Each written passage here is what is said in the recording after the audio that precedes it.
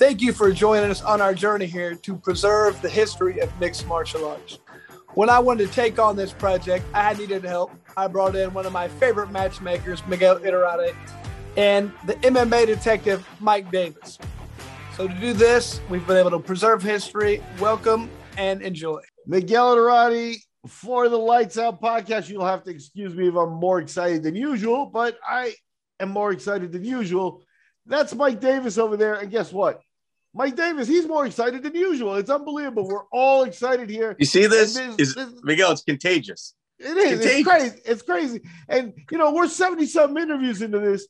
What excites, old crusty dudes like us at this point? Mike, what do we got? We got something special. Well, someone you landed, Miguel. This is a fish you reeled in. Bob Meyrowitz. Now, for those not familiar, we're talking about the money behind UFC 1. And that's, all you really need to know. Owner and, partner of Rorion Gracie and Art Davie and that team and, people there. And we wouldn't be here without this man. Miguel, I've had business partners go to prison. I've gotten divorced. I've lost friendships. I've made friends. I've gone to a dozen countries because of this guy. That's it. You know what I mean? And let's just we're going to try to dial down our little fanboy selves for this one, which obviously it's probably going to peer through, but this is going to be a good one. This is going to be a good one. And he doesn't do many of these. In fact, you'd be hard pressed to find him do a video interview, an extensive interview on the UFC and its early dealings. In fact, I don't even think it exists. Like there's quotes in articles, but an actual video interview where he goes on a deep dive about the UFC, I don't think it exists. I couldn't find it. Yeah, and it is a little bit of a special interview for us. We're very grateful to have Bob Meyrowitz. Now, let me point this out to you guys out there, okay? And I did track Bob down. And you know how I did it? Because Mr. Meyrowitz actually commented on one of the old podcasts that he listened to. He's a fan. If this gentleman can comment, so can you, goddammit. So just, comment, subscribe, do the whole thing. And if you're a fighter out there, do it. We'll go through our list and we're going to track you down for an interview. But Bob Meyrowitz, that's how I got him, was because he actually is a fan of the podcast. And I can't imagine anything that pleased me more than that, So thank you very much, Bob, for joining us. We'll be back with Chris and Bob here in a short bit. Mike, wrap it up for us here. Okay, February 5th, I am in Tampa, Florida with World Class Grappling. Please register on Smooth Comp if you're a jiu-jitsu player. I've got several dates happening in March and April that I'll be releasing soon. But Smooth Comp, February 5th, Tampa, Florida, I'll be hosting the jiu-jitsu tournament there. Miguel, I think we've dragged ourselves long enough. BetDSI.eu, BetDSI.eu, promo code LIGHTSOUT, 50% of cash deposits up to $1,000. Please, guys, it helps us out. Like, share, subscribe. And without further ado, Bob Meyrowitz. Welcome back, everybody. Thanks so much for joining us on another episode here. We have a rare treat tonight. Usually, we do the deep dives. We go in and we find out what a fighter did to get to the UFC, how they got here, what their path was. However, that would never happen if it weren't for our guest tonight. That's why I'm excited to have the guy who's been here from the very beginning, was involved with the sport, ran the UFC for many years, was the owner. Just a real honor to have this guy. And we're going to get in a lot of good information on what made the sport what it is today. Ladies and gentlemen, thank you so much. And Mr. Bob Meyrowitz. Bob, how the heck are you? Woo. I'm doing really good. Thank you very much. So good to have you here. We talk about your era and you quite a bit. So I'm just going to let Mike, he's got a whole list of questions, and me and Miguel will be joining in. All right. So, Bob, don't worry. I've only got a few questions for you. In essence, I know you come from the music world, the pay-per-view world, and you have a set system and a process to go from the beginning to the finish line when dealing with contracts. And coming from your world, you dealt with lots of people with their hands out, some real, some false, and it is your job to kind of figure out what is what. And in the book that Art Davie wrote about UFC 1, he talks about the contract signing between the two of you. Everything is getting done to completion except the final signature. It seemed as if you guys were almost negotiating up into the opening bell. Is that correct? I can tell you this much. Horion was on one side of the desk. I was on the other side. My brother was my attorney sitting at the end. And Horion stands up and slaps the table. And he says, in 75 years of Gracie Jiu-Jitsu, we never lost once. And I stand up on the other side, slap the table, saying 75 years of doing business, Meyrowitz never lost once. And we're standing there face to face over the table. Afterwards, my brother said to me, I want you to know if he came over after you, I was on his side. But we sat down, we agreed on everything. It is a negotiation is a negotiation. You have to sit down and you have to fight for what you believe in, do what you think is right, and you have to get it done. And you have to be willing to stand up and walk away. I will tell you, and everybody has a version of how this got started, but I was in the music business. I was doing pay-per-views. I was working with the Rolling Stones, The Who, U2, bands like that. And I was also a horseback rider. And one of the men who I rode with happened to be, he was a Supreme Court judge, but a head of the New York State Taekwondo Association. And he used to say to me all the time, why don't you put Taekwondo on pay-per-view? And every week I'd say to him, not enough people watch Taekwondo. One week I said to him, can Taekwondo beat up karate? And he was so offended.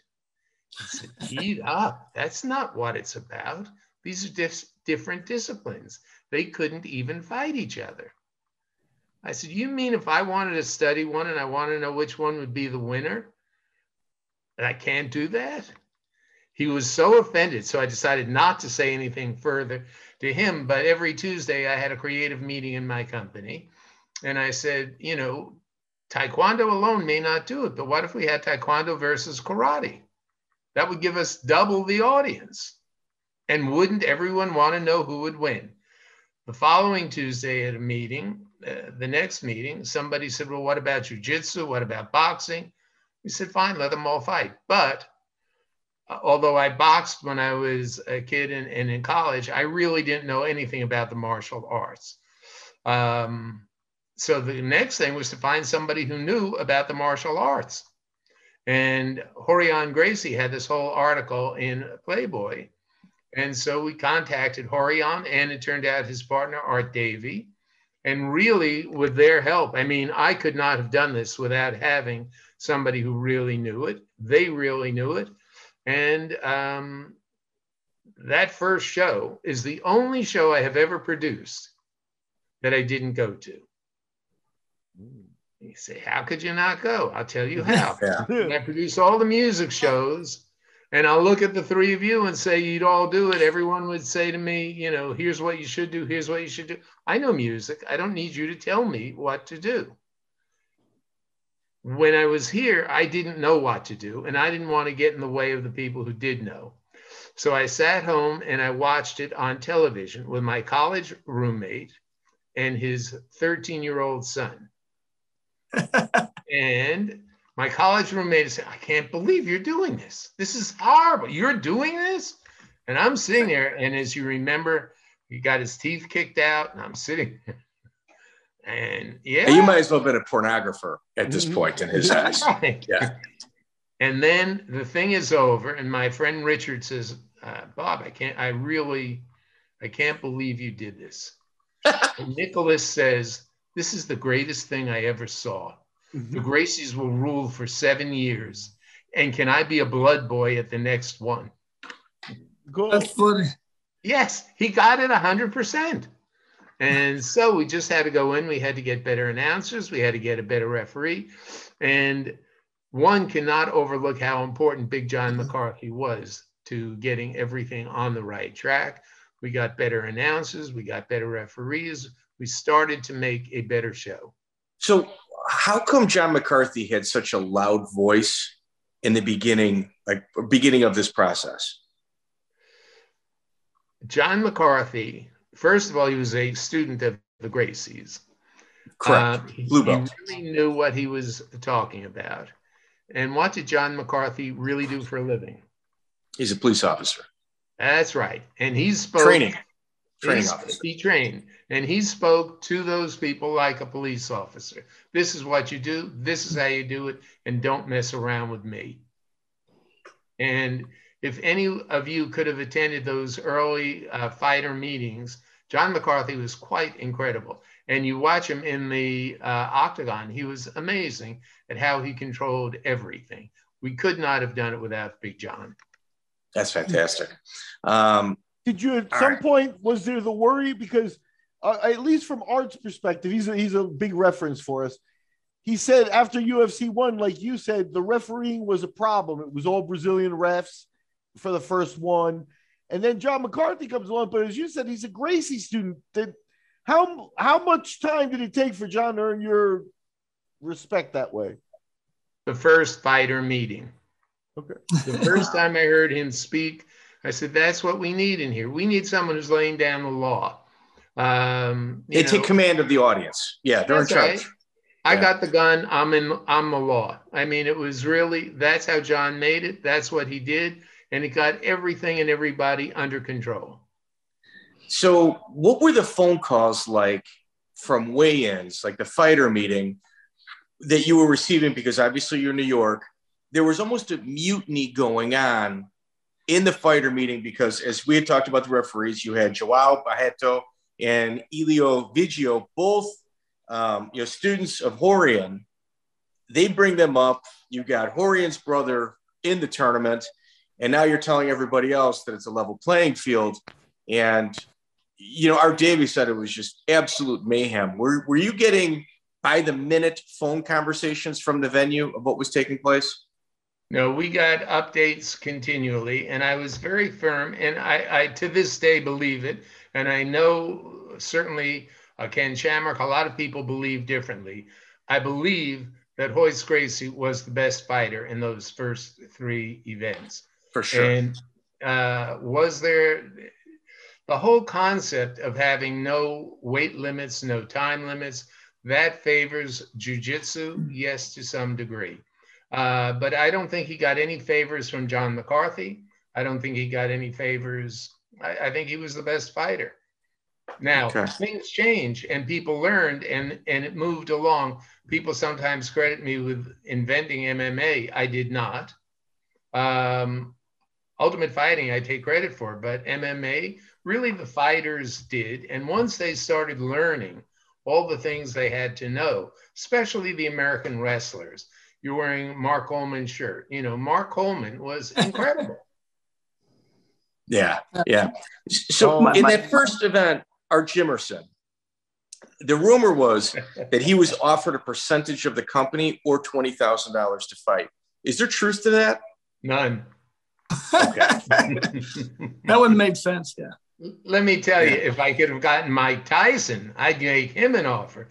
Art Jimerson, with all due respect to Art Jimerson, and it was Art Jimerson's choice to come in with one glove.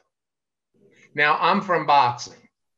I fully believed that a boxer would defeat any of these fighters. Wow. Okay. And then so, I saw, go ahead. you can close the gap. That destroys everything a boxer knows. Yeah, no, for sure. All right. So hold on, Mike, I got a quick question here. You talked about, after the first one, getting better announcers and whatnot. I just did a really bad movie and had Bill Wallace Superfoot in it. And I heard he was there and was kind of a pain in the ass to deal with. Is that true? Heard he was a real pain in the ass. Nothing against Bill Wallace, but I would say Bill Wallace holds the record still to this day for the longest on-air belch in history. Wow. It was difficult. It was difficult for everybody. I have said this about the Fertittas, about Dana White. They had a chance to be fans.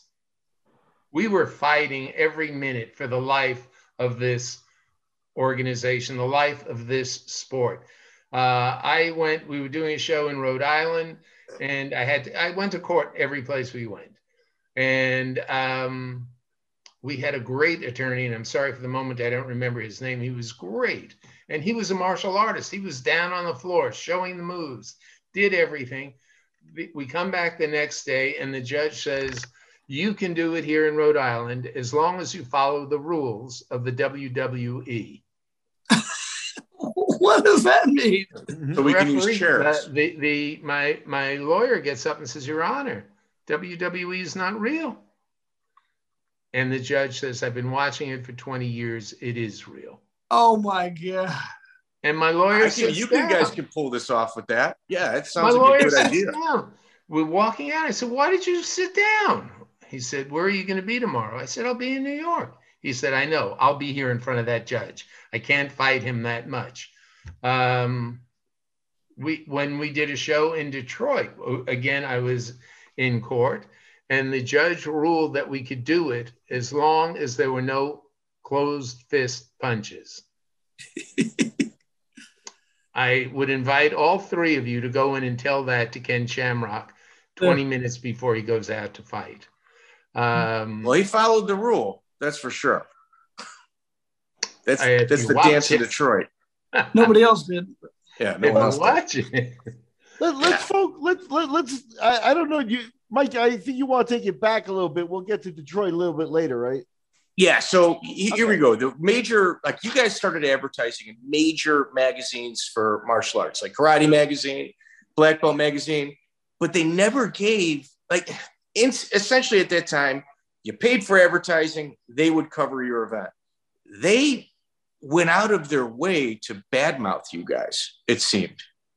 Well, the martial arts world, every sensei, everyone we went to thought you can't do this. We do judo, we do jujitsu, we do taekwondo. You cannot do this. They were all opposed to it. So we were fighting with the mainstream. We were fighting with people who had no idea what was going on. Unfortunately, and again, I come from rock and roll, but in rock and roll, I was always doing charity shows for people, with people. I was always a good guy. And now I was in jail, not in jail, thank God. I was always in court every month. Yeah, it's not easy. That's not easy. So real quick, do you think that the martial art people you went to and they didn't want this to happen? Do you think it was because the purity of it, or it might expose their art? Do they even tell why they didn't want it to happen? Do you think they might show why they're not the best, or why did they not want it to happen? I was early on in rock and roll. And so all the older agents and managers wanted nothing to do with guys with long hair. They wouldn't let them play the places. They wouldn't pay them. It was a whole different world. Same thing here. We were just new. It was different. Wow. And they had to adjust and say, well, what happens if judo loses? What happens? Now everyone is teaching MMA. But then it was just one thing that was taught. The entire industry was predicated on they're the best art. No, it's true. It's true. So one of the original sponsors was Gold's Gym. And I'm assuming you kind of handled the relationship with them. I did not. You did not. Oh, okay. I was really, we had put together the production, putting together a production and getting the right people to produce it, the right cameramen. All these things had to be figured out, had to be worked out, had to be dealt with. I was dealing with that. I was unfortunately dealing with all the cases in court. I was unfortunately dealing with, cable operators dropping us, people coming and saying all these things. I'm sure you will want to get to, what's his name? He ran for president. John McCain. We got that. We got it. He's down the line. I'll show you a picture of me and John McCain. I'll tell you what I regret. When he ran for president, I don't know if any of you have seen that I was on his show. I don't know if you want to get into it if I'm getting ahead of you, but No, please continue. He's flowing. Yeah. Carol Klemfner, who is our publicist, calls me and says, Larry King would like you to come on with John McCain. I didn't know who John McCain was at that point in time. Oh. He's a senator, she said, and he wants to be in charge of boxing. So we had a show coming up, and I think with Ken Shamrock and Hoist Gracie, and I had this big red poster of the two of them standing posed. So without asking any questions, I get on a shuttle to Washington, D.C., and I take the poster with the idea that I'll hold up the poster and promote the fight. And I get in there, and there are two guys in suits, and they have folders this thick, and it says UFC. Oh, no. Man, he's a senator, Has he got my income tax? What does he have in there? And I have this stupid poster. So I go into the bathroom. The back of the poster was white, and I want to sort of tear it up and make it look like pages with writing on it. But all I did was destroy the poster. So now I don't even have my stupid poster. I go back out. He comes in with yet another person. Each of them has a folder this thick. And we go into the studio, and Larry King says, "Hey, John, where were you Friday? Everyone was expecting you." I go, "Oh, yeah, they're friends. I don't know them. I don't have a thing this thick." And anybody who saw it, John McCain knew nothing at all about Ultimate Fighting. And it was no big deal for me to make him look bad because he didn't know. And he said something, "You're just doing this to make money. You don't care how you hurt people." And we went to a commercial break. And I said, "Look, it's not a personal thing. You happen to be there." And now I'm sorry, I don't remember. Richie Rivera is a boxer who unfortunately died in the ring. And unfortunately, McCain was sitting right there where he died. And unfortunately, talking to somebody and laughing. Now, he didn't know the man was dead, and he wasn't laughing at that. But there's a dead man, and you're laughing. I said, "I didn't and wouldn't bring that up. I'm not looking to embarrass you." We come back on air, and he says, "Mr. Meyrowitz just brought up the Jimmy Rivera," was the wrong name he used, fight. And let me say, at least we had a referee in the ring. He never even watched it. He doesn't even know what he's talking about. Do you know that every time I had to do an interview on television, they would say, "Do you want to say anything first?" And that's because they were going to attack me. And I'd say, "Yes. Have you seen the UFC?" And they'd always say no. The only one, Neil Cavuto from Fox, said, "Yes, I have." And we go into the interview, and I could tell he doesn't know anything about it, and he's never seen it. The interview is over. And Neil Cavuto says, "I want to apologize to you." I said, "Because you never saw it." He said, "That's right. When you asked me that question, you caught me off guard. I didn't mean to lie. You just caught me." And I said, "Yes." Nobody knew what was going on. And I'll tell you, to some degree, those of us in charge, we were figuring out what goes on and trying to make it safer, trying to make it better, trying to make a better show of it. There was tremendous amount of work to be done. So when you ask me about sponsors, I had people who dealt with sponsors. Yeah. And anyway, that's fair. That's a fair point. Like, you're sitting here interviewing me about something you don't even know about, but you want to attack. Like, it's not a very solid foundation. UFC 2. I'd like to point out to everybody out there, this is my first chance ever to sit down with Bob Meyrowitz, and I think we sort of knew it. He was from New York and big business before and stuff, but we had a real friggin' CEO for this sport from the very beginning, and we mistreated him. Just a side note, man. That's because he was a legitimate businessman bringing legitimate business tactics to it, and the sport's so new that it fucked everything up. I'm sorry. I just want to point that out. So UFC 2 goes from an 8-man tournament to a 16-man tournament. And our Davey in his book said, he kind of surprised, you guys with that format. When did you find out about it, and were you opposed to it? Yes, I wanted the 8-man, and to my discredit, I wanted the tournament. I felt you have 8 men fighting. And most of your audience doesn't know them. By the end of the night, they're rooting for one of the two people left. 100%. 16 ruined that flow and made it too, I just did not like that. Quite frankly, once we got people who were better known, we discarded the tournament, and, we didn't need that anymore. And I would rather have somebody fight one fight in a night rather than 3. Well, in doing a 16-man tournament, I mean, it's not even who's the best fighter anymore. It's just who doesn't get hurt. That's tough. 4 fights in one night's unreal. You can't do it. No. It's only been done once. That was the only time you ever did it. Royce Gracie is the only person ever to compete in a 16-man tournament in the UFC and have his hand raised every single time. All right, so Bob, I watch like the UFCs with just extreme scrutiny at the beginning stages in order to find like different avenues of questions, in order to bring light to different aspects or components of the event. At UFC 2, Big John McCarthy, it appears about halfway through, because the rule set was, obviously there is rules, but it's advertised as there are no rules. But with Big John McCarthy, it almost appears as if somebody was placed outside the cage and he would instruct them to throw the towel in. Is there any truth to that? There is a belief. No, there's that okay. Way. It's not true. Was okay. Rorion Gracie outside? Yes, he was. But did he tell anybody to throw a towel in? No. Okay, when it got too ugly, because under the rule set, he wasn't allowed to stop a fight. But you guys obviously worked that out. But UFC 2 might be the most brutal UFC in the history of the organization.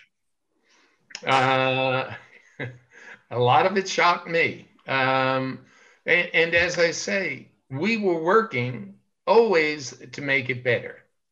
And they called it a cage, but my original idea was that it would have glass sides, so that I could shoot, a television show through that. And they immediately told me someone will really get hurt. And we never used it. And instead we went for the metal link, but plastic covered fence that gave some, and no one would get hurt. We looked to make it safe. When Tank Abbott lifted, and I forget who, and was going to throw him over the top, we then made it higher. Yeah, that's wild. That's wild. At any point, were you worried about Rorion having too much influence over the event and what was taking place? It wasn't too much influence. Rorion knew what he was doing. And by the way, Rorion is one hell of a good businessman. And it had reached a point where there were just two sides to it. I was not looking to build up any kind of jiu-jitsu. Like an infomercial for their family. I was not looking to build up a side business. I was just working on this. And I was putting a great deal of my own money into it. There were no one else was doing it. It was all my money that was doing it. And there were things I felt we had to do. And I understand their side of it. I mean, to this day, Rorion and I are great friends.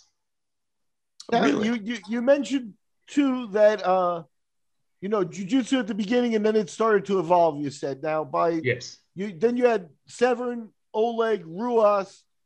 Now you're starting to see the evolution there. At some point, going with maybe some of the other promotional tricks, were you looking for a poster boy? Was there something of that to replace Royce? What were you looking at with the upcoming talent? What was your thoughts? I have said this all along. I believed it in rock and roll. I believed it in this. People don't watch sports. People watch people. And you need somebody they want to watch. Again, with the tournament, I wanted by the end for them to be rooting. They didn't know that guy when they turned on the television. By the end of that night, they were rooting for him or against him. I don't care. But they were rooting. That's what we were always looking for, to find who's a star, who has that star quality. It's an amazing, interesting thing who has it. I just mentioned Tank Abbott. Tank Abbott had it. Was he the best fighter we had? No. No. But he had something. And the fans really reacted to him, and he knew how to play the part. He was great at it. So a lot of the early participants had almost like a cartoon nature to them, like the Harold Howards, Fang Maturi. They all kind of had like a gimmick to them. Tank Abbott, obviously, we've already mentioned, Ferozzo. And you guys Oleg Taktarov, you guys kind of followed that flow. And the one person that never made their way to the UFC was Rickson Gracie. And there's, a story about him almost replacing Royce at UFC 3. What were some of the demands that you had heard he would want in order to participate? Just let me say, I don't think he ever would have participated. Okay. Was it something that they were holding him over your head to No. Give us your thoughts. Supposedly, and in my mind, this is just so they get a no. Rickson wants $1 million. That's, ridiculous. Okay. You're not going to get it. But I'll tell you a Mick Jagger story. Mick Jagger, we were supposed to go take the Rolling Stones to China. And the head of arts for China wanted to meet him. And I said, he's absolutely, believe me, the man's a businessman. He knows what he's doing. And the Rolling Stones had an attorney who handled all their international work. And he was out of Arkansas. He came up. We're in a suite at the Plaza Hotel. It's me, the attorney, and this woman from China. And Mick is late, and she's getting annoyed. Knock on the door. I open the door, and there's Mick, totally drunk. I mean, and the woman walks out. And the lawyer turns to Mick and says, if you didn't want to do it, why didn't you just tell me? The same thing with Rickson. They didn't want to do it. And they didn't want to just tell me. So $1 million. You're not getting $1 million. Okay, I can't. I think the smart move for Gracie Jiu-Jitsu was having Royce Gracie. And that's what they were looking for. We were doing a fight with he and Ken Shamrock. I wanted him to take the gi off for the pose for a picture. He said, I can't. They'll see I have no muscles. But that worked perfectly for Gracie Jiu-Jitsu. Here's a skinny little guy, and he can beat all these other guys. He can beat Dan Severn. He was perfect, the exact thing they needed. I would have loved to have seen Rickson fight in UFC. Yeah, I think that's a first Mick Jagger story for the podcast, I might add. So at UFC 3, there's a lot of attention being drawn to the UFC and what you guys are doing. And with that, comes in a lot of unwanted type of people. And with UFC 3, you get Joe San and Kimo showing up. Kimo obviously made his debut at UFC 3, Joe San a little later on. What was it like dealing with those two in particular? You have to, especially someone who considers themselves tough, and for good reason. You all can consider yourself tough. But if somebody stands in front of you and says no, and you don't like it, then you can't come in. These are the rules. This is what you have to do. And that's how I dealt with them. And I got along with them. Kimo's father, I got along with. They were, you just have to say, these are the rules. And you got to be willing to stand up to it. Would they have knocked me over? Yeah. My boxing was too far behind me. Yeah. Now, let me ask you, because, you mentioned that you liked the tournaments. And, with the Jenim situation, you did go back to the tournaments and stayed with them for a while. It seems like that was your baby. Did you like the purity with no rules? Because Joe San was part of the initiation of one of the major early rules, which is no more groin strikes. Can you talk a little bit about that and how that played out in your mind? Groin strikes, and I'll go back to boxing. It's a very strange thing. Everyone wears a cup. And in boxing, you know, a guy goes down for 10 minutes. Please, you know, I didn't mind. And really, Rorion had said, we're going to make this like real fighting. We're going to see how these different martial arts work in real fighting. And we're going to make it as real as possible. No weight class, no time limits. You go in and you fight. And of course, somebody said it earlier, of course, there were rules. We said there are no rules, but of course there were. And I am happy to say that the entire time I owned it, nobody ever suffered a major injury. Now, that's not to say that I want to be down on the ground and have Mark Coleman punching me. But if you stood up and you were separated and Mark Coleman could just, or any boxer could hit you, you get hurt. Yeah. So like at the UFC 3 weigh-ins, there was almost a brawl between Chemo and company and the Gracie family. So we were doing kind of like a multi-part series with Chris Brennan, and Chris Brennan disclosed to us that Chemo was paying a guy named Randy Ziegler to go take privates with Rickson and then come back and show him everything in order to help prepare for Royce Gracie. And at weigh-ins, when they walk into the lobby, like Rickson recognized that Ziegler was on with Chemo, and they kind of did 2 and 2, and there was almost a huge brawl that broke out. What is your recollection of that?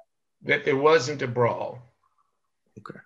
And that in fighting and in a lot of different sports, there's a lot of, you know, testosterone buildup. There's all of that. And you want to show something, but there was no brawl. Chemo's fight with Royce was really a hell of a tough fight for Royce. Yeah. Took him out of the tournament. Yeah. Yeah. Yes, he did. You know. Yeah. So I have a question. So in this time, are you starting to get a lot of interest from all kinds of fighters all over the place who want to take part of this, or was it hard to find people? Oh, no. Everybody, everywhere I went, someone would say, there was an agent at CAA in Los Angeles.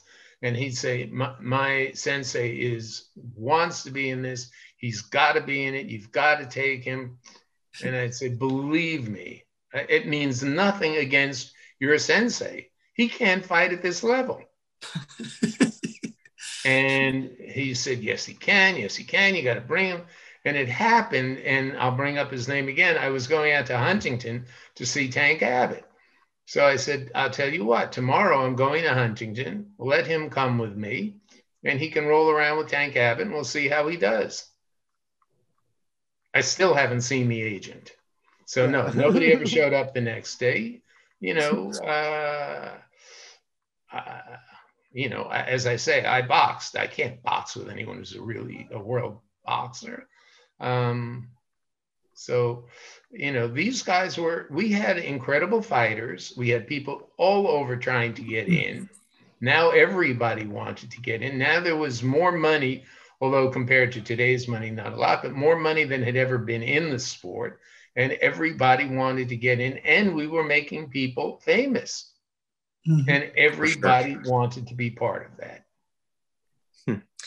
Yeah, it's interesting. So at UFC 5, I mean, you bring up Tank Abbott. I mean, obviously, a star is born that day with himself. In your opinion, do you think that there was any fights that may not have been any up and up under your direction of the UFC? None. Okay. I give you my word, not one. Were there fights where I looked at and said, this should be easier for Tank? And mainly it was for Tank because the fans loved him. It wasn't, we had no interest in him, but the fans wanted to see Tank Abbott. So I could have him beat up, or I could, you know, I used to beg Tank, let somebody train you. You know? So And he, go ahead. And he he what? just wouldn't hear of it. Mhm. And, you know, he used to say, everybody trains. I go into a bar, I beat everyone up. I'm ready. You know. Hey, Now you know, it seems like you had a streak for kind of like those bad bar guys too, because you were kind of friendly with Tank. Andy Anderson's another guy that kind of fits that tough guy mold that I think that you have a soft spot in your heart for too. Is that right? Is that fair? Yeah, I guess so. I mean, I never would have thought of it as a soft spot in my heart. Okay. I'm from Brooklyn, New York, and I started out in a very tough Italian neighborhood, and fighting in the street was something that we did all the time. So maybe I felt a closeness to them because of that. I don't know. Once I got to Ultimate Fighting, I realized I wasn't so tough and was not looking for any more fighting. But I appreciated that Tank Abbott was willing to go in there with anybody and fight. So you had mentioned that you believe that every fight was on the up and up, but there seems to be some questions about the Anthony Macias and Oleg Taktarov fight at UFC 5. Yes. What was your opinion of that? I never knew. There's nothing for me to hide. I give you my honest No, word for sure. Yeah, that's what as we're much talking as about. I knew that was a straightforward fight. Did I hear forever that it wasn't? Yes, I did. But you're asking me, from everything I knew, it was straightforward. Yeah. Okay. Fair enough. That's fair. And So Oleg obviously, Taktarov was a great fighter. Oh, yeah. You know, we had him on probably about 9 months ago, and the things that would come out of his mouth about getting like drugged before the Henzo fight, and the things that would fly out of his mouth were just so crazy. But then, like, you kind of fact check it, and you're like, you know, he might not be lying to us. You know, we had a drunk Oleg on an interview, which is fantastic. I might add. I will check that. Yeah, but you know, these were legendary men doing legendary things at a legendary time. As I said earlier, you know, MMA, you know, once people started figuring out all these things, you had guys who really trained, really worked at it. It was not that much then. These were guys who would go on the road and fight. Dan Severn, I think, for all I know, still does it, but he would go out every week and fight 3 times for $300. Yeah. Now you even drive his opponent there sometimes. Now let me ask you, Bob. At this point, some other companies started popping up on pay-per-view. I remember Gene LeBell had an event that did a one-time pay-per-view. Renzo Gracie won a tournament that was also a one-time pay-per-view. Mike mentioned that Mars event, another one-time pay-per-view. But this is competition. Some of them started having rounds, gloves, and things like that. How did you feel when they became a presence? And obviously Peretti's Battlecade. Nothing is so good that it should be the only one. You want competition. You have to deal with competition. Competition makes you grow. I'll give you your second Rolling Stones story. We did everything. My company did everything the Rolling Stones did in radio and television. And I don't know how or why, but we had agreed that they would get paid $17,000. Now they were making tens of millions, 50, 60 million. I was paying them 17,000. Mick went out and did a solo album. And their manager, their lawyer, called me up and said, how much will you pay Mick? And I said, we always pay $17,000. And he said, listen, my boy, he's not going to take that. And I said, okay, how long a show do you want to do? 3 hours. Now, 3 hours is fine for the Rolling Stones. Mick now has 1 album out. I said, so what will he do? Play the album 3 times? He said, all right, 17,000, but don't tell anybody. You know, we worked with people. You work and you try to build up. I wanted Oleg to be a star. I wanted Mark Coleman to be a star. Mark Coleman was difficult because he was so nice in a way. And I would tell him, when there's a group of people, I'm going to have you'll sign autographs, and then I'm going to have someone take you away. You don't want to stay there and you sign every autograph, then you're standing all by yourself. You just at some point have to move away. And you have to work to make somebody a star and work with what they give you. Frank Shamrock was incredible. Ken Shamrock, who should have been so much more, just wasn't. And I'd be interested in all of your thoughts on Ken. Ken had the looks, Ken had the physique, and he had knowledge of so many things, but he just didn't go over with the fans. Yeah, I think in the early days, he also became somebody that was trying to play like, hey, I'm making money in Japan and go over there. And you didn't really use him every show like you did Hoist. Like, he took shows off, didn't appear as much, really. Well, he was fighting over there as Wayne Shamrock. Yeah. He was here as Ken Shamrock. But the problem was the fans didn't react to him. And I say this all the time. How did you gauge that? What's that? How did you gauge that? Because I was a Ken Shamrock fan. You could tell when that somebody has something, and you can't say what it is. And I'm with you. I thought Ken should have had a lot more. He was really a more rounded fighter than almost anybody. But he just didn't do it. I think him not going out against was it against Harold Howard? Or they sent Harold Howard. I think it was against Harold Howard because Hoist, that's what it was. Hoist Gracie had issues with chemo. They throw the towel against Harold Howard. I count that as a win for Harold Howard, I might add. And then Harold moves into the finals, and Shamrock said, no, I hurt my hand. And that's when Steve Jenham comes in. Right. And I'm not sure Ken needed any hands to beat Harold Howard. And I think maybe something like that may have had him take a hit, but I always thought he had a bit of star power, truth be told. You know what? But he just didn't do it.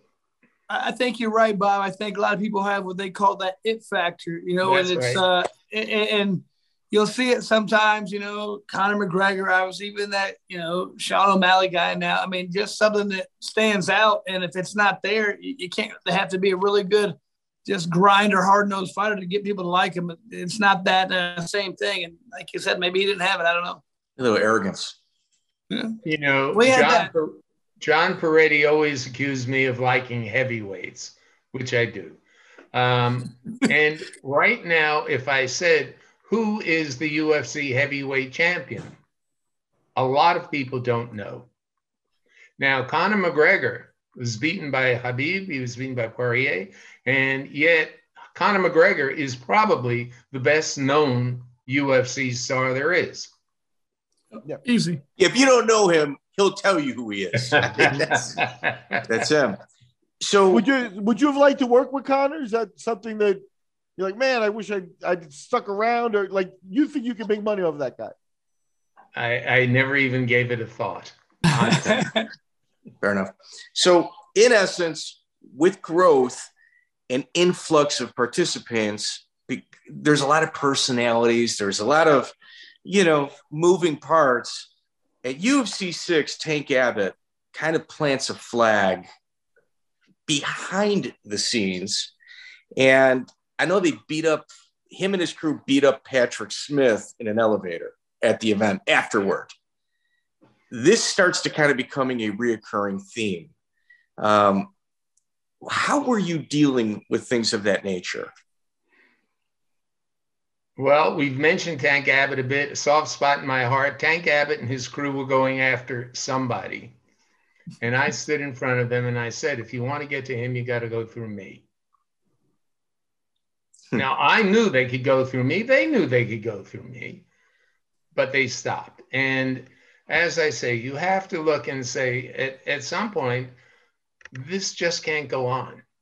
Now, there was another time where Tank was standing, and I forget, one of the Brazilians tackled him at the after party.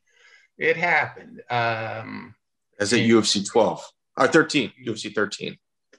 So, you know, we tried to keep everything as calm as we could, but you're dealing with fighters, and you're dealing with fighters who are really jacked up for this moment. And jacked up is an interesting question because, and I'll go, you know, without naming anybody, who used drugs? Who didn't? Yeah. Well, I think bare knuckles kind of caught in it right now. Like, for instance, at some point you get big enough and you're dealing with Vikings. Like, in a world of combat sports, you're like bare knuckle today, you're dealing with the most rugged of individuals that, although they fight for money, that's not their sole purpose. They would fight for free because they just, you know, that's what they like to do. And Yes, but then you put money in front of them and it changes a great deal. And that's for anybody and everybody. I'm not putting it on them. You know, the same thing in music, the same thing. You take a professor, and this college offers him more. He goes to that college, and he started out not caring about money. You know. So another Tank Abbott, little side note, UFC 8 at the venue, Tank Abbott and Alan Goes decides to get into the face of Tank Abbott. And if you look at Tank Abbott's crew, it's Tito Ortiz, Eddie Ruiz, you know, Tiki. Eddie Ruiz, all you have to do is look at his picture, and he competed in Abu Dhabi, so you know he's like a legit jiu-jitsu guy. Eddie Ruiz is a rough character, much rougher than Tank. And there was a huge brawl at UFC 8. What could you tell us about that? Just what you said. I'm sorry. I wish I could shed more light. There was this huge brawl, and he attacked Tank, and then there was all these guys fighting, and myself, and I, you know, I don't remember who else at that point, but we got in there to break people up, but the fight just kept going. Yeah. Now there was some talk on the pay-per-view shows that Tank was suspended for some of these actions and stuff. Was that something that was just for the TV audience, or did you actually enact a suspension for him? Like, cancel a fight? We enacted a suspension. And I mean, there were times we fined fighters, times we took part of their their winnings away from them, purses, thank you, away from them. You know, we were really working very hard because we had so much criticism and so much spotlight on us. We were working very hard to keep this away from the sport as much as we possibly could. So I apologize, Mary. Let me just expand on that if you don't mind. Who levied the suspension on Tank, and how did that conversation go? I'm sure it was over the phone. I wouldn't do that in person. Oh, you mean to Tank? Let me tell you, there are a lot of smart guys that were involved. Tank is one of the smartest. He's a painter. I believe that. His father is a college professor. His sister runs a very big internet company. He's a very smart guy. Yeah. Oh. Yeah. Now, I heard... Did he drink too much? Yes. Yeah. I heard a rumor, like you mentioned, that you've fined people and things like that, that after the Andy Anderson-John Hess fight... Miguel, you're going up like 4... We got that. We got it. Miguel wants to eat the hors d'oeuvre. Miguel, we got it. Let's just go on order, my man. I know, but listen, Andy Anderson, let's just put this out there right now. Andy Anderson might be the greatest UFC thing that ever happened, and he only fought one time. It's so interesting. We can do about 45 minutes just on him. Miguel, let me just work our way there, because Andy Anderson, it is a forgotten footnote that needs to be explored. UFC 12. You guys plan to go to upstate New York. Political Buffalo. pressure is coming down. John Peretti decides to do, I think it's Battlecade in New York. And in essence, your event gets canceled and you guys have to move to Alabama. When did you kind of have the understanding that event would have to switch venues? Because it happened at Wings. It's a bit of a long story. We're in. I hired a firm to represent me up in Albany, and we went up to Albany and we met with all the lawmakers that we wanted to come to New York and do the UFC. And unfortunately, the Speaker of the Senate and the head of the House both went to prison for other things. But I had agreed that I had horses, I'd give horses, I'd do all these things. And we were approved to fight in New York. Now, rather than going downstate, I thought by going upstate where they need money, we go to Buffalo and do it in Buffalo, which is certainly out of the media's way, and we could do a nice event. And I was working with Mayor Giuliani. I was on the committee to reelect Rudy. I didn't like Rudy, but I was on the committee because I needed him for New York. We're having a breakfast for Rudy. And that morning in the New York Times, John Peretti, and I forget, he had a partner, Kaufman or a name like that. They were pictured in the New York Times, John Peretti and Kaufman, let's say. And I go in and I sit down at the table, and Rudy's attorney turns to me and he says, "We're on opposite sides now. We can't talk." Wow. What are you talking about? What are we on opposite sides? He said, "I said we can't talk." Wow. I got up and I left. I called my attorney. I said, "Call their attorney. I don't know what this is about." He said, the guy says, "You were on the front page. You're doing a show in New York and you never said anything to Rudy." I said, "Look at that page. That's not me." They had the first time ever where you can't change a law without 60 days notice unless there's an emergency. They brought me into court in New York that there was an emergency, someone could get killed. But I'm skipping ahead. I get a call from the New York Times. "You've been banned from New York. What do you say about it?" I said, "I'm not banned." He said, "Yes, we got a thing from the athletic commission. You're banned." I said, "If I was banned, they'd have to tell me." I then get a call from the New York Post. "Now that you're banned in New York, what?" And then I said, "Okay." I called the Times back. I said, "I'll give you an exclusive. Show me what they did." They wrote out a whole new set of rules without ever telling us.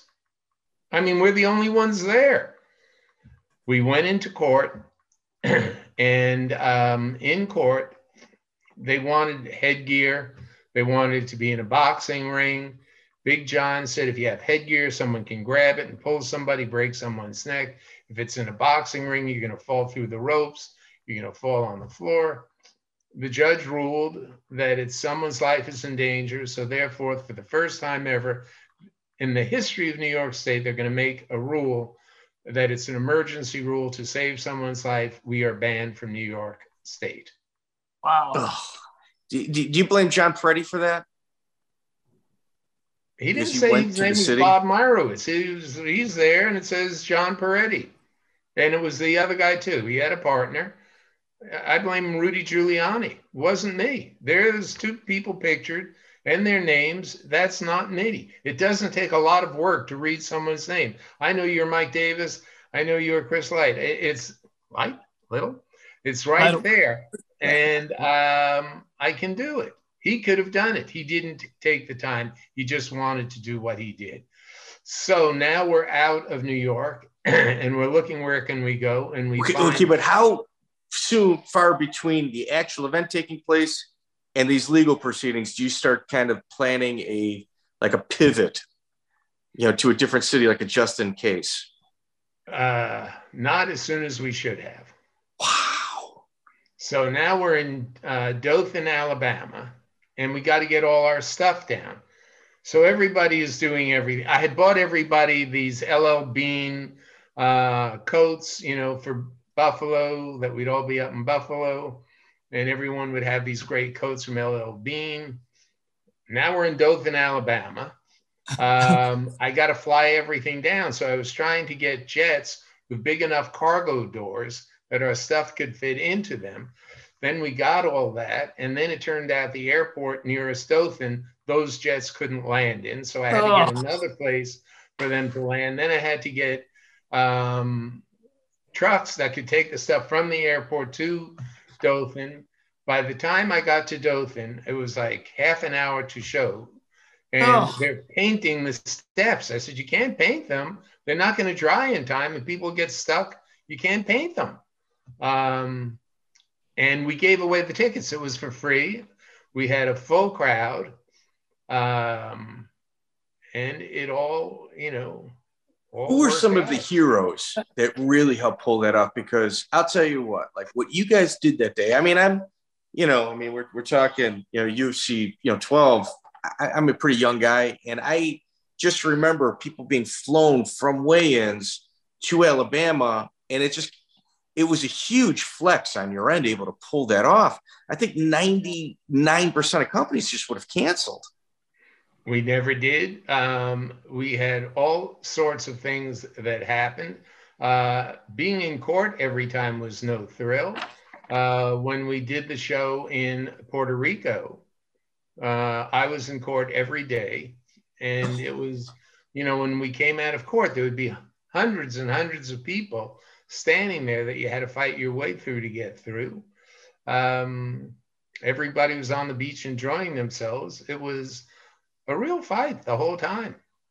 So when you were, I have a question. When you were kicked out of New York, basically, and were you worried, hey, if we don't get this fight off, this might be it? Was that ever a thought, like, we have to get this fight to happen, or are we going to be done? Was that ever a worry? That's a precedent.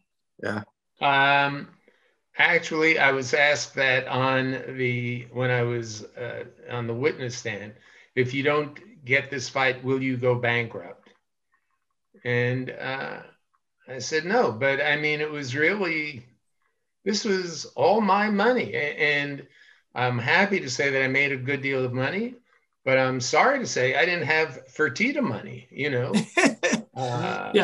Yeah, there's tears in this game, man. And I've often said, Fertitta's invested $40 million. Yeah. Can I ask you, Bob? Can I ask you, at the end of the day, the Dothan move, you had to write a check, what, 200,000, 300? Like, how much was that move from New York at the end of the day, like in your head? It was in the hundreds of thousands of dollars. Oh, that's unbelievable. You flew the cage down. You flew the cage down. Yes, and the ring car girls. Everything. All the equipment. And it all had to go into a jet that had big enough cargo doors. And then it turned out those jets were too big to land there. So then we had to hire trucks to take them. From Birmingham to Dothan. Yep. Let me ask you, and you mentioned Big John and you know how he won you over early. I know that Elaine McCarthy did a lot of the phone call logistic work for many UFCs. Was she aboard for this one? Was she on the phone? Interesting that you said that, Miguel. I was just going to say Elaine was crucial in this. I mean, so many small things, getting everybody toothbrushes, getting everybody, little things that have to be taken care of. She did. It was just, I believe, and I'm happy to say it, that all of us had a great close working relationship, and we all worked hard together. We believed in what we were doing. Everybody was really so against it, and we believed in it. So, like, you're talking about court dates that's wearing on you. You're not doing events, every weekend. Why wouldn't you just base yourself out of like Alabama, a place that obviously welcomes you? Well, we did do a lot of shows down in Georgia, Mississippi. And Mississippi. Yeah, where, with the casinos down there. Biloxi. Yep. So we did a bunch of shows down there. with the casinos. And again, the first time we went, I've done shows with casinos where they pay you, you give them some tickets, and they're thrilled to give the tickets to their high rollers. We said, we'll give you tickets. They said, our people wouldn't want those tickets. Oh, What? Okay. Wow. So Wow. we go in, and Wow. the night before, they call me up and say, we need tickets. Everyone wants them. I said, well, it's too late. You know, I offered you tickets and you didn't want them. They said, we can talk to the fire department. We'll get you extra seats. Cool. Okay, but now you got to buy them from me. Good for Before you. I was going to give them to you. You now want them. Now you buy them, which they did. Oh, you played it like that, huh? Oh, he Only just wanted fair. to- I mean, I offered. It's not like I was trying to give them a hard time. They didn't just want paid a them. quarter Not of a only mil- did they not want them, but they were nasty about what I was doing. Our Hey. people wouldn't want them. Okay. Okay, but how far out? Was it like at weigh-ins? Did you guys start negotiating this? Or was this plan The negotiated? extra Like, seats? No, the extra seats. no, the venue itself, like the extra venue in case New York folded. Oh, Dothan. No, Dothan was like last minute. We did I not. can't even have believe that. you found a venue. Okay, all right. Yeah, we found Yeah. a venue that would take us. That we didn't sell tickets, so we gave away free tickets. It cost me a bloody fortune to do. No revenue.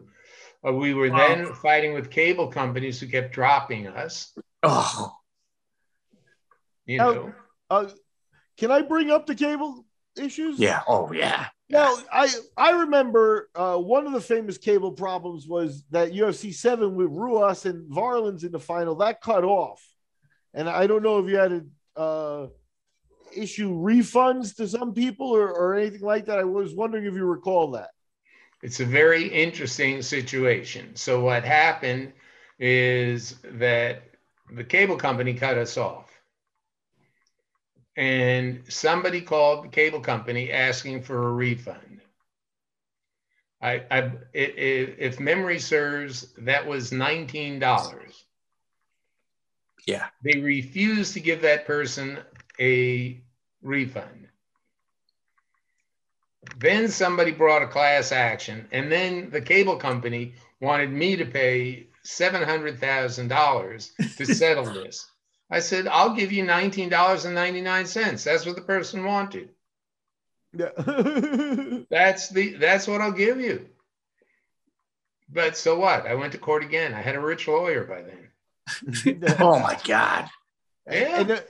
Yeah, that's unfortunate. Now, I think an even worse pay-per-view problem for you was, I think it happened 2 years in a row. At least I think I witnessed it 2 years in a row. You had set up like a New Year's Eve like marathon event where like you had saved some alternate fights to put on the event, and there were areas where that show started and it cut off and didn't show it. Do you recall that one, the New Year's Eve offerings that didn't go No, right? I don't. That I don't. Oh, okay.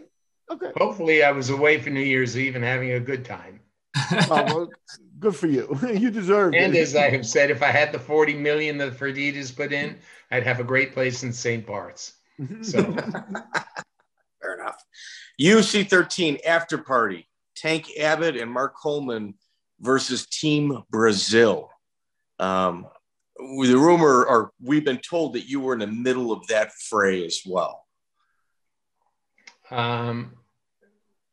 you know, I just had to be. I could not allow all that we had worked for, all that we were doing, to be ruined by these kind of actions. So you had to stop it and you had to step in. And, you know, that was all a long time ago. I thought it was tougher.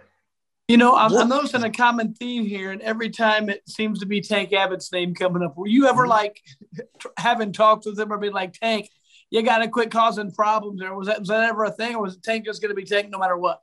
No, I was always saying, Tank, you got to go into real training. So never mind this nonsense. You need to really train. Learn how to fight better. Okay. I'm going to tell you that Tank, I'm sorry, now I can't think of his name. A great lighter weight fighter. I mean, Jerry Bolander. Who? Jerry Bolander? No. A great fighter. But these guys were all tough. You know, it wasn't just Tank. They were all tough. Somebody said it earlier, would they fight for free? Yeah, they would. They like to fight. And being out in the street made them very comfortable. And they were very tough, literally tough.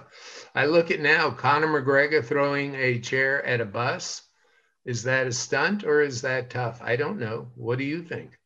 That's fair. Yeah, I think Well, it's that's fair. That's a fair assessment. I agree. Yeah. All right. So first, what are your feelings about Mark Coleman? I have great feelings for Mark Coleman. You know, he does it on his website, so I'm not saying anything out of school. The fact that he's working on being sober, I think that's so wonderful. Mark Coleman was a legitimate champion. I mean, he was in the Olympics. This is a great fighter. What we were trying to do is get great athletes into it so that people didn't think these were a bunch of thugs. But this is, come on, Mark Coleman is not a thug. Did you like working with him? Yes. Okay. Do you think that maybe the table was tilted against him at all from like the UFC perspective? In what way? Like, for instance, Coleman beat Stan Severn at UFC 12. In the post-fight speech, you guys mentioned Tank Abbott, or hold up. You guys mentioned Tank Abbott, Ken Shamrock, and Don Fry, as potential opponents. Coleman, of course, says, I accept anybody that you guys put in front of me. And rather than take up the names that the UFC has a vested interest in because you guys have put money into building them up, as you have said earlier, you bring in a 500 fighter from Rings named Maurice Smith, who had 0 UFC fights in a title bout. So he goes from no one knows who he is into a title fight with Coleman.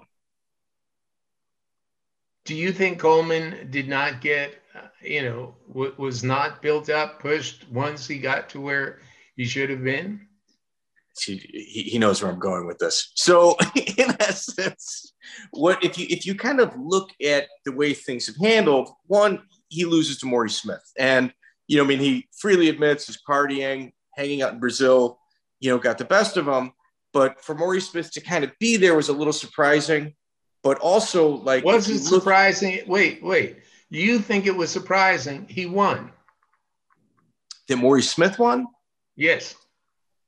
I think it was surprising. Yeah, as a fan, it was. No. I think a trained you Coleman, thought it was surprising that he was there. But it turns out you were wrong because not only was he there, he won. I agree. Now, with Coleman's fight against Pete Williams, you'll notice Big John McCarthy really kind of staying on Coleman in regards to rules about grabbing the fence.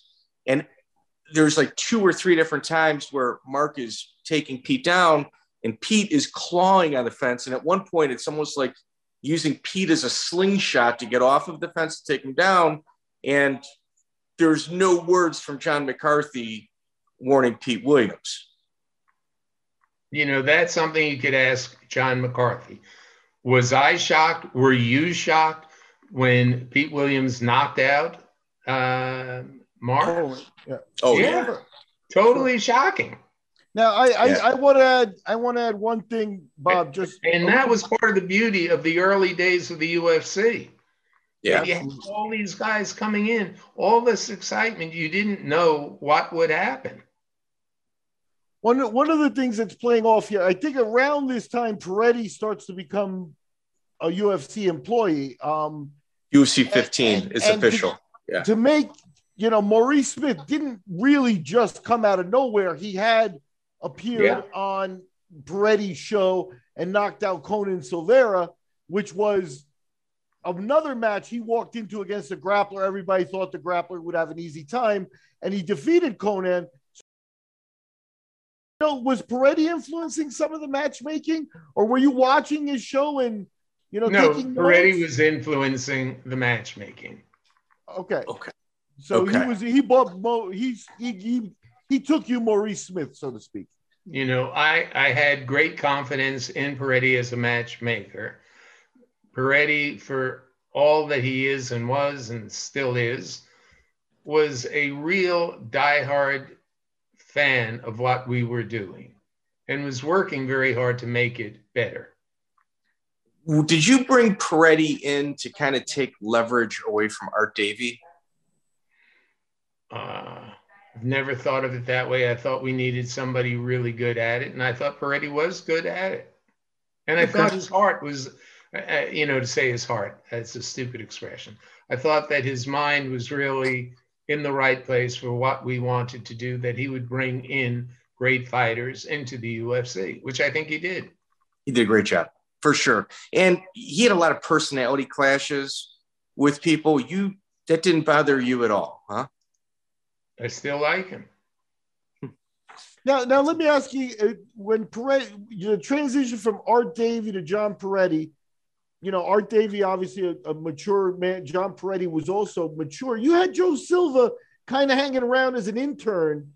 And, I think the story goes that he started showing up, and then at some point you started paying him $500 per show as a consultant fee, and that he was in your ear. Was he not ready for the UFC matchmaker job, or where did he fit in for that? I am happy to say that there are a lot of people who we discovered and who we built up, and he was one of them. And there were quite a few people who came on board who really did good work. There were things going on in the background. I had someone who worked for me for many years who was working as the producer, Michael Pilot, and then somebody brought in someone else, and then we kept changing producers, trying to make the show better. Peretti was very good at what he was supposed to do, and he stayed in his corner. He wasn't trying to get in anybody else's way or do anything. He wanted to be a matchmaker, and he was a good one. Joe was really very knowledgeable, and he went on to become a very, very important part of what they were doing. But I think with Peretti, we had good fights. Yeah. Okay. I agree. I mean, there's no arguing that. Absolutely, you're 100% correct. You guys start kind of expanding outside of normal comfort zones. And on UFC 16, you guys end up in Japan.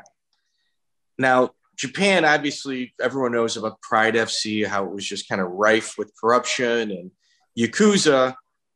Did you guys have any dealings with the Yakuza or any issues with them at this event? Not that I know of, no. We had, I had issues with Pride, but it was, I was going over there, and this friend of mine in New York said, "Oh, my cousin is a doctor in Japan." I said, "Oh, great. We are going to need a doctor." And I show up, and there's this man in the silliest bow tie with really weird hair.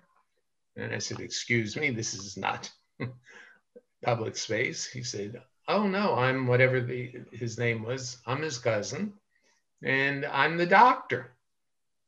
Now, the entire venue, the entire time the fights were taking place, this man sat there reading a book. Never looked up, just sat there reading a book, and then went home. I paid him. There was really, other than one incident with Pride, there was really nothing. Okay, so in essence, on the undercard, you've got Conan Silveira fighting Sakuraba, and Silveira wins the fight, but there's a little bit of controversy in regards to the stoppage, and the fight happens a second time that night. What can you recall in regards to the dealings and ongoings in regards to that situation?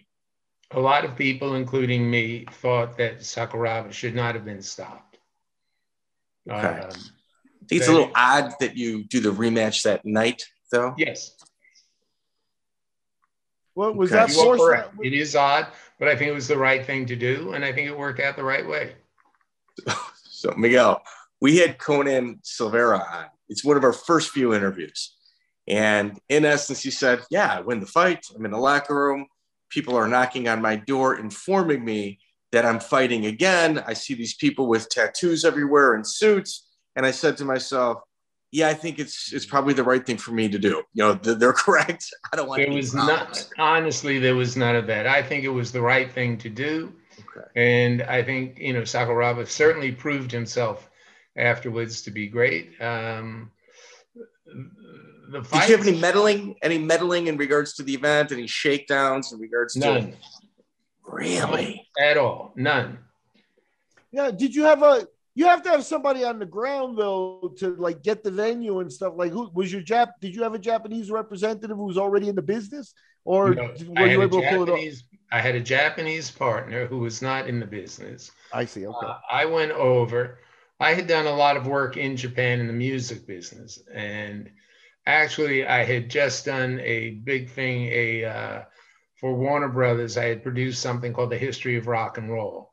And the videos came out, and I thought it was so funny that I can't tell you how much money Warner Brothers gave me to produce this. And here's the UFC way outselling this huge, expensive set of music. But I had been to Japan quite a bit. I dealt with Japan a lot, and I knew the venues. And we had, relatively speaking, a smooth go there. Okay. Cool. UFC 24. Kevin Randleman, Pedro Rizzo was your main event. Kevin Randleman backstage just jumping up and down, and I think trips on some pipes and gets knocked unconscious. Bring us through like that event, like from your perspective. Several things about that event. I wasn't there. I was on a plane, and the plane had to be, instead of going, I think it was in Texas, we went somewhere else, and I was calling to see what could be done. Kevin Randleman was bouncing up and down. Our doctor, Richard Istrico, happened to be standing behind him. Kevin Randleman, while he was bouncing up and down, tripped and fell and hit his head. When he fell and hit his head, he vomited. Richard Istrico said, "I'm sorry. That's a sign of concussion. I can't allow him to fight. He can get in an ambulance right now. I'll get him right to a hospital and we'll check him out. But I can't at this moment give him permission to fight." They got him to the hospital, and the hospital wouldn't give him permission to fight. So dead on, this was it. Kevin Randleman then sued the venue himself and represented himself in the lawsuit, which I can tell you all, if you're ever sued, don't represent yourself. And I'm sorry to say, not sorry to say, he lost that case. He was there. He was jumping up and down, tripped, fell down, hit his head, vomited, went to the hospital. They wouldn't let him fight. And again, if you're trying to do, there's a big thing now with CTE. And you're trying to do things to keep people healthy. Yep. Yeah, no, for sure. So UFC 24, did you guys also have pay-per-view issues with people trying to get refunds with that as well? No, I think with that one, we just had, and I'm not sure if it was 24, but Cablevision here in New York, the night before, canceled us. And was this political pressure? Where's this pressure coming from? I mean, obviously your events are selling. So what is their? And no one's getting hurt. No one is getting hurt. Was this just to try to get a bigger piece of the pie from you? No, I think I believe that people just didn't understand, and they didn't want to have to take the time to understand. And I don't know if we're ever going to get to it, but a lot of that had to do with John McCain. Yeah. What are your feelings about John McCain today? He's passed away, and so I can't say anything about him that he can't respond to. I will say that when he ran for president, he sent me a note thanking me for not mentioning anything about how badly he had done with the UFC. So he cost me maybe $30 million, but I'll give him credit that he sent me a note. You think who do you think was pushing him or urging him to go down this path with you? I really don't, because then I'm just making it up. And do you think there was maybe an outside source that was maybe making him do this or encouraging him to do this, or do you think this was on his own? Do you know what his wife? His wife was a very wealthy woman. She's an Anheuser-Busch Harris, I think. She was a what? Anheuser-Busch? Budweiser. Interesting. So, yeah. Interesting. Just coincidence, I'm sure. Coincidence. Yeah. McCain, okay. But he sent letters to every attorney general in every state not to run the UFC. Yeah. Now, as you had stated, we can say a whole bunch of things and, he can't respond. I will say what I think is not fair that is written about him is that people give him credit for changing the UFC to make it palatable for today's sports fan. And let me tell you, anybody that writes an article like that, not only is full of shit, but they're part of the problem, because that couldn't be further from the truth. Virtually, there are more weight classes, but other than that, the same rules we had are exactly what is in effect now. John, again, not speaking badly about the dead, but watch me on television with him. He just didn't know what he was talking about. Just didn't know. And if I think they were lazy, that Rudy Giuliani was lazy not to read the Times and see whose name was in it, he had all these things and he never looked at it. He didn't know what this was about at all. Who else was in the running to purchase the UFC?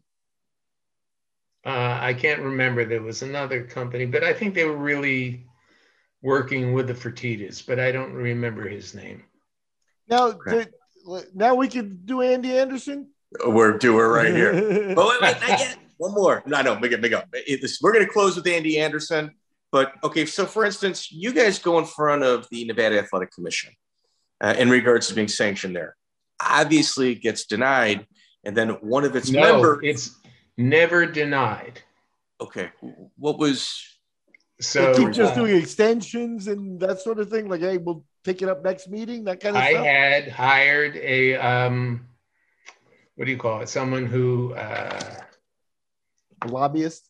Lobbyist, thank you. I'd hired a lobbyist, a very big time, well-known lobbyist in Las Vegas, who charged me a bloody freaking fortune. And we had everything set.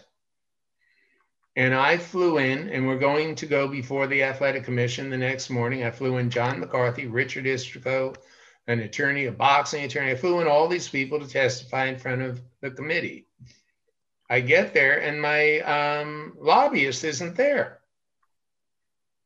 Just call this office. Where the hell is he? I paid him a lot of money, They said he's on a plane. Okay.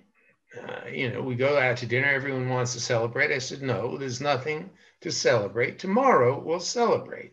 So I went up to my room relatively early. I go to sleep. At midnight, my phone rings. And it's this lobbyist. He said, I just found out one of the commissioners changed his mind. Cancel the meeting with the commission. That way you won't be turned down and I can do stuff for you. Now, this is midnight. I call my lawyer. I say, I just got this call. Holy shit. The shakedown. Yeah. So we canceled the meeting. We never went before the board, so we were never turned down. We were never refused permission. But at that point, I said, that's it. Enough's enough. And do you know who the name of that member would have been to change his mind? Yes, I do. Can we say it or no? No. Okay, let's not say it. So now, let's just say there's a member on that board. And it turns out that they want to negotiate your business, purchasing your business with you. How does that sit with you? It's even funnier if I told you really what happened. I can't really mention names, so I can't. But that's not. We're not going to mention names. Someday we'll be in a bar, and I'll tell you what happened. Can you give us like a rough summary, just to kind of put us in a ballpark? No names at all. It's really hard without the names. Well, let me see. Can we take it back a step? Because we had on some of Dan Severn's handlers, and they mentioned that you had a conversation with Dan about potentially buying the UFC. And then Art Davie mentioned that Andy Anderson had put together a group in Texas that talked about doing the UFC. Dan Lambert. And then Dan Lambert perhaps was Peretti's partner. So there were other people approaching you. No, none of that's true. Dan Lambert, yes. The others, Andy Anderson, no. Dan Severn, no. But what happened is I got a fax, if you can remember faxes. Yes. And it was from somebody who at that point was managing Tito Ortiz. Okay. Whoever that may be. And if you can remember faxes, on the top it would usually say whose office it came from. That was just how it worked. Yeah. And this manager of Tito Ortiz sent me this thing. He knows somebody who'd be willing to buy it. And it came from the office of somebody who had been on the board. So I said, let me guess, see if I can guess who it is. And he was amazed that I guessed. And at that point, really, I wanted out. And it broke you, huh? Finally. I really didn't want to do it anymore. I was fighting everybody. I was in court all the time. I was fighting the cable operators who had all been my friends, fighting cable and fighting, every place I go, I'm in court. And, your budget keeps shrinking. And so you're doing less and less shows rather than bigger and better shows. It's really very, why am I doing this? Mm-hmm. So I was very happy to sell. I don't feel like I was taken advantage of. I wanted to sell. I sold. I was happy. Still am. I don't think, I didn't have the kind of money the Fertittas did to do what they did. And to his credit, Dana White was the perfect person for them. And he's really, like him or don't like him, he did a great job with it. Oh, for sure. For sure. He's done a phenomenal job. I admire him. People, try to dump on him. Let me tell you something. What that guy did, he's a generational promoter. That's right. Yeah. Yeah. Yes, he really is. Yeah. And like it or not, he doesn't fall in love with fighters. No, but he also gives you the impression that he's a bring your lunch to work guy. So he's not afraid to do the heavy lifting himself. It's just, he's not above it, but he doesn't have to do it. I've got a world of respect for that man. I have really a world of respect for what he has done. Yeah. And he's just the right man at the right time in the right place. So, and he understood his role and he matured. Like, you saw him mature into his role. Like, that's not an easy position, for a learning. It took them 10 years to get it together. Yeah. Now that's a long time. And people seem to forget that. They didn't change it overnight. It was a 10-year span till they got it right.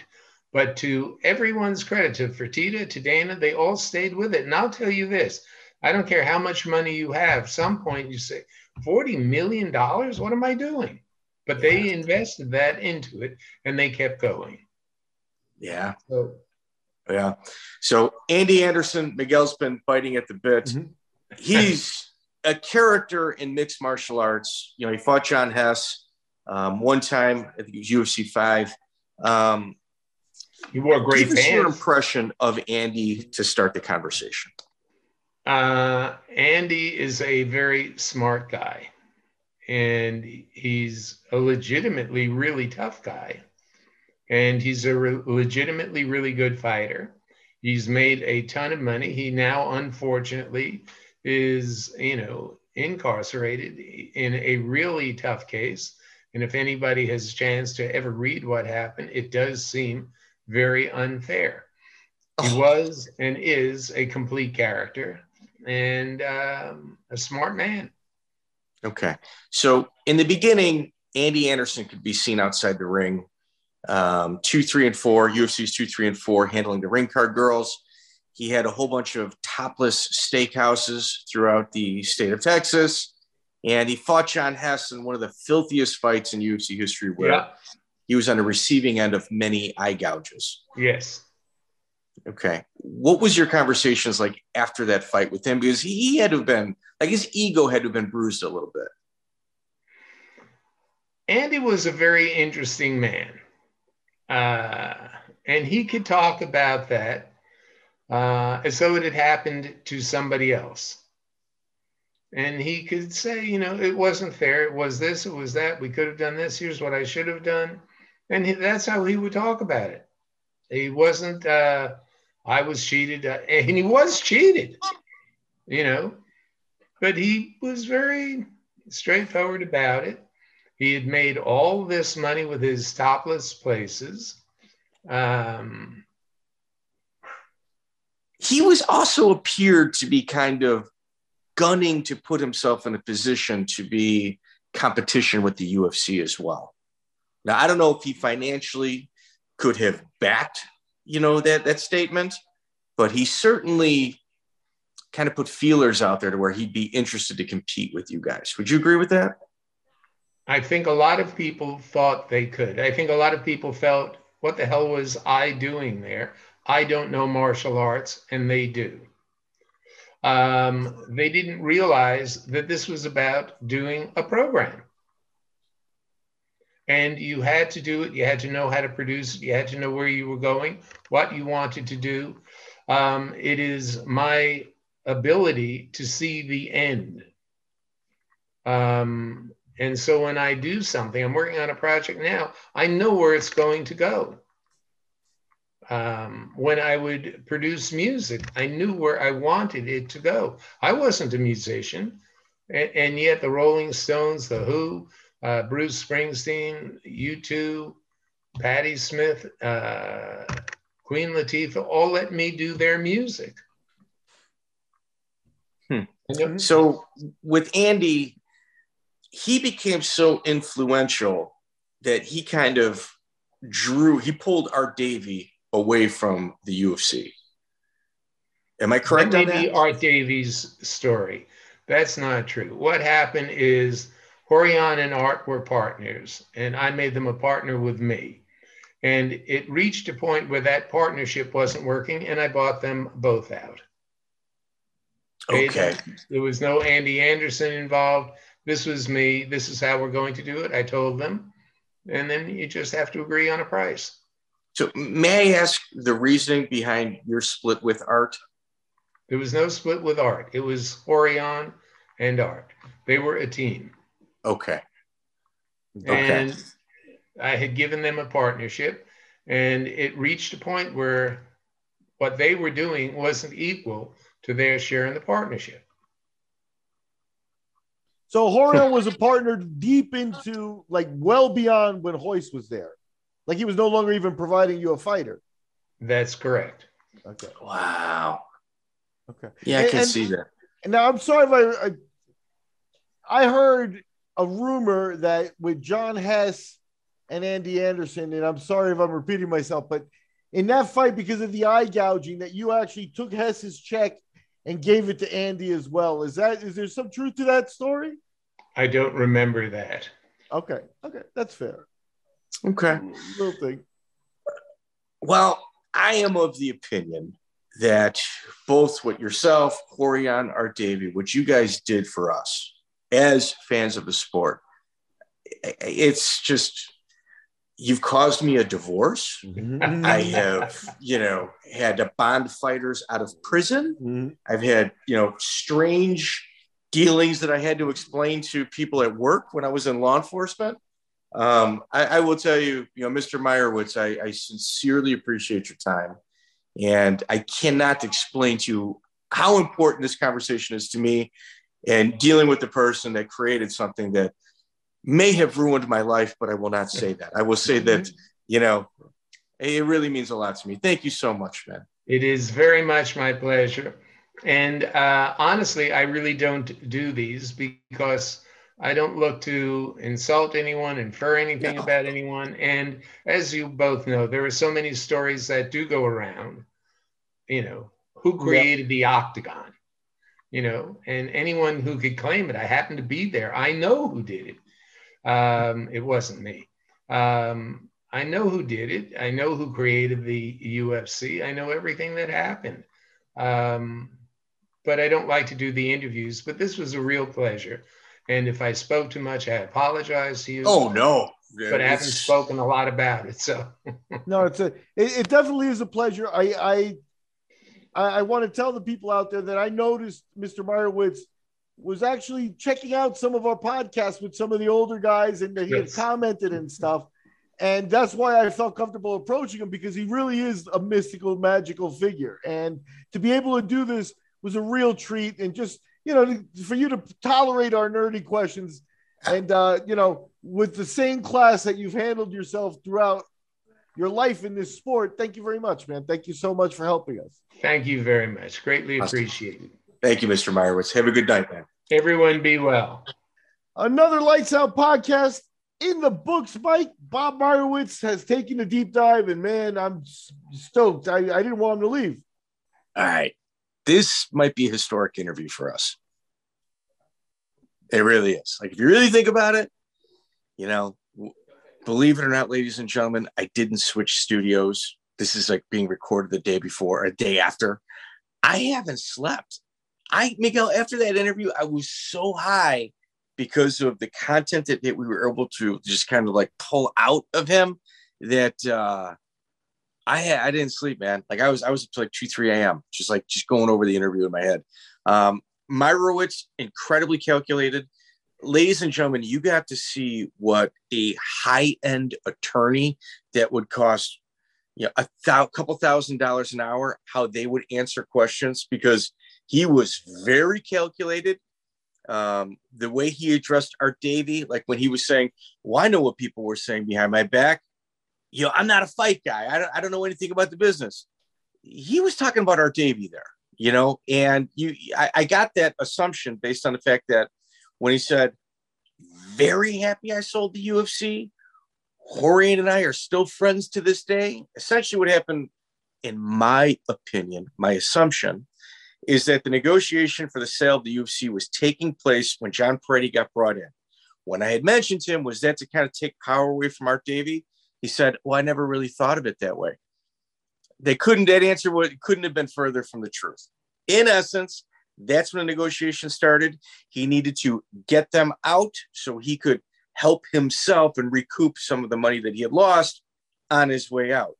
It appears, without seeing any of the contract, that there was probably a perpetuity clause in it in regards to licensing and fees that he would get, and he's very happy with them, which is the reason he doesn't mind saying, yeah, I sold the business for X amount of dollars, even though it's worth 200 times that. Today, I think it's because of the deal he cut. Like, I think he's a savage businessman that couldn't get pushed around, and did very well for himself. And that makes me happy. Yeah, I agree. I think the UFC, I think that he did have a passion for it, or else he wouldn't have toiled for 8 years. And he was alone. And, you know, when you think of guys like that, like, you know, Dan Lambert, the Fertitas, you know, the Sheikh of Abu Dhabi and stuff, it's guys with money and guys with a combination of a passion. And if you think about it, that's the company Meyerowitz is actually a pioneer for those guys. You know what I mean? It's wild. Because he was the actual first guy who wrote checks because he believed in the fights. And that really does say it all. And he, you know, him coming aboard, him still listening to podcasts now and stuff like that. I think it's interesting. And one thing I'll admit, a lack of knowledge on my part is you're in the UFC circles. We've heard the rumors that Meyerowitz was a pay-per-view person, and the big act he had was New Kids on the Block. And I'm sure that everybody's heard that group associated with him, which was a very big act, right? But he dropped some, you know, the Rolling Stones, the Who, U2, Bruce Springsteen. That's, you know, 3 decades. 40 years. Yeah, that's like 40 years. I was going to say 3 decades, but you're probably right. 4 decades of rock and roll's top guys. You know what I mean? So U2, especially, I remember being a boxer, the Stones. I mean, these are box office different level than other stuff. So we had a real businessman, a real dude. I noticed that in the beginning of the interview. He got left. He was alone. It's like he didn't have a friend helping him there. Everybody else under him was playing little, basically, you know, little games of, hey, we're the fighters, we're the matchmakers, and this, that, and the other thing. And he had the business end of it to hold up by himself. And it's unbelievably lasted 8 years. I can't imagine how much the man actually suffered. Do you know what made me sad? When he said, yeah, when you guys were gaining your passion from it and really, you know, getting into it, he's like, I was in court. He's like, I was fighting legal battles and dealing with cleaning up messes. Like that made me really sad, man. Like this sport is, Miguel, you and I, you're from New York, a Chilean from New York, living in Costa Rica. Yeah, I'm a South Side of Chicago guy. Chris is in Indianapolis.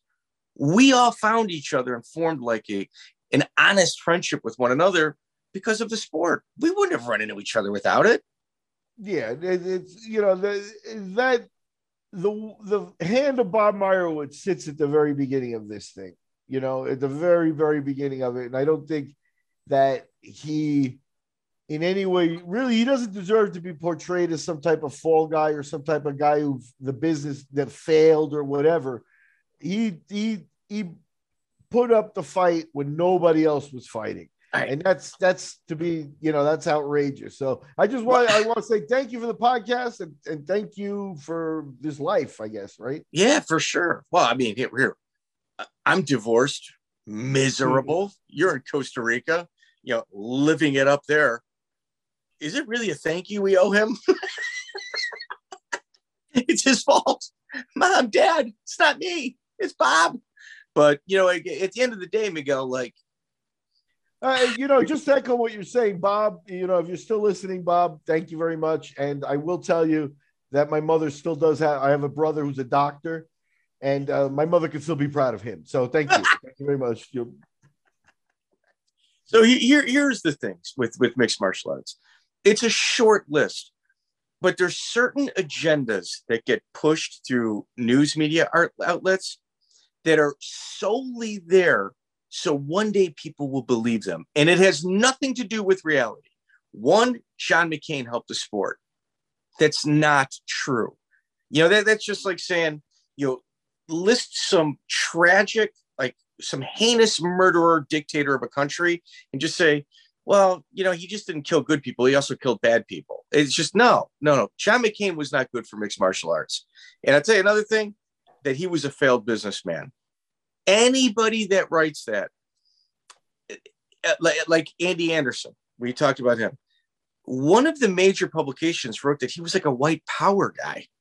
Like, it's not, those things aren't true. Like, you're making them up because you've got a predetermined finish line, and now you're going to write the article trying to meet the finish line, even when it's just an imaginary one. It's like those three things are not true. And anybody that writes them, they should be taken to task. They really should. I mean, the guy did very well for himself and carried his sport. How many events? Like 32 events? Or was it? Yeah, 32. 35. I think 33 is when he sold, and you've got the Brazil and the Japan one. I don't know if 0.5 was Japan. 33.5 was him or whatever, but they didn't count. So give him credit for 35 groundbreaking events from the start. You know, so he does 35 events with maybe 4 or 5 a year, dealing with court battles. Like, dude, the guy's a hero. Art Davie, hero. Bob Meyerowitz, hero. Rorion Gracie, hero. Those 3 people right there. There should be statues of them. There really should be. That's why you're listening, because of them. So, Miguel, I think I'm getting off my soapbox. That was almost therapeutic. I feel like Marcus Davis now. A little bit better now. Yeah. I'm really happy for the podcast. I do think that Bob has given us a chance here, or kind of come back to the sport with this, because he really is a guy who is kind of like forgotten in the sport, and like he doesn't come and stick himself in there either. So I think that he's a little nervous too. Yeah, I think so. I think that's not his thing. I think when you saw in the interview his passion for John McCarthy and how he really does like him still, and how he feels like he helped him a lot and saved the day, I think that's one of the major things, is that McCarthy did become the guy who organized things, did the rule meetings, press conferences, and things like that they did. It kept Bob out of that, because I don't think Bob's 100% comfortable in that kind of like chaotic atmosphere. You know what I mean? Well, prior to the interview, we were kind of discussing, kind of running through it. He admitted, like, he was, oh man, I was a little nervous. He took himself out of his comfort zone, exposed himself here, and gave us his best version of the answers to our questions. I think Art Davie may have got done dirty a little bit, but who knows, the games that were being played there, who knows? We weren't there. It wasn't our money. It wasn't Art's money. It was Bob's. Yeah. I mean, that's the thing that really seals the deal on it. You know what I mean? Because he also understands about where the Fertittas came from, and that the Fertittas were just bigger fish, Dude, I tried to get it. I tried to get it, man. I tried to get it. I tried. It was a valiant effort. Would you not? Can you? It's still, it is what it is. It is what it is. But I don't think, I think Bob, there you saw the lawyer streak, right? Well, so, I can tell you what the issue. I respect that. I'm going to tell you the issue. He came in timid, which is good. I mean, you should. You don't know what's going to be asked. There's a large body of. Yeah, it's on video. We could ask him anything we want, and then if he's mad about it, we can just throw it on YouTube and be jerks about it. Do you know what I mean? So he really opened himself up and exposed himself, and his approach, like he's listened to several episodes, so he knows what we're up to. Get you comfortable, relax a little bit, kick back in a chair. I don't want to brag, Mike, but I think he's a Miguel fan. I don't know about anything else. I think he likes me. I think I'm a cool guy, New Yorker. New York. Yeah, but he knew the setup. He knew we were coming in here to grease his wheels and then hit him with some hard questions. Oh no, he knew. He even at one point he even said, "Well, I don't want to get ahead of myself and get you out of format." Like, he said that. So like he's that. Like I said. Yeah, whenever we get to this, I'm like, I already said it. I go, he already knows what we're up to. Gig is up. he's a fan of the podcast. And that, I'm going to just leave it at that. Bob Myers is a fan of the podcast. That makes me so happy. And Lytle, I know, is very proud. He's running around saving kittens. But, everybody's pumped over this interview. And that's why it's a New Year's delivery here, right? Yeah. And you know what this means? Guarantees? Art Davie's going to be angry, and he's going to want to come back on because he's going to want his side. Yeah, no, I hope that's the case, even if he's not angry. Yeah. Another cherry dude. We got to get him back. I'd love to get everybody back. So, this is the first edition with Bob Meyer, which we may not get Bob back. He's a classy dude who's got his own life, but Maybe maybe he's shacking up all holiday season listening to all 70 of our podcasts. That could be too. You guys got to consider that. So. Right. Well, at the end of the day, Miguel, it's the content that we're producing. We're really proud of, and it's unique, and it's not easy to get. And we do it twice a week. And if you guys at home can like, share, subscribe, if you can help us with our Instagram page, get on Reddit, things of that nature. Crowbar, Genghis Conrad, man, you guys were amazing. You guys have really helped this podcast grow, and we'll never forget that. So greatly appreciate it, guys.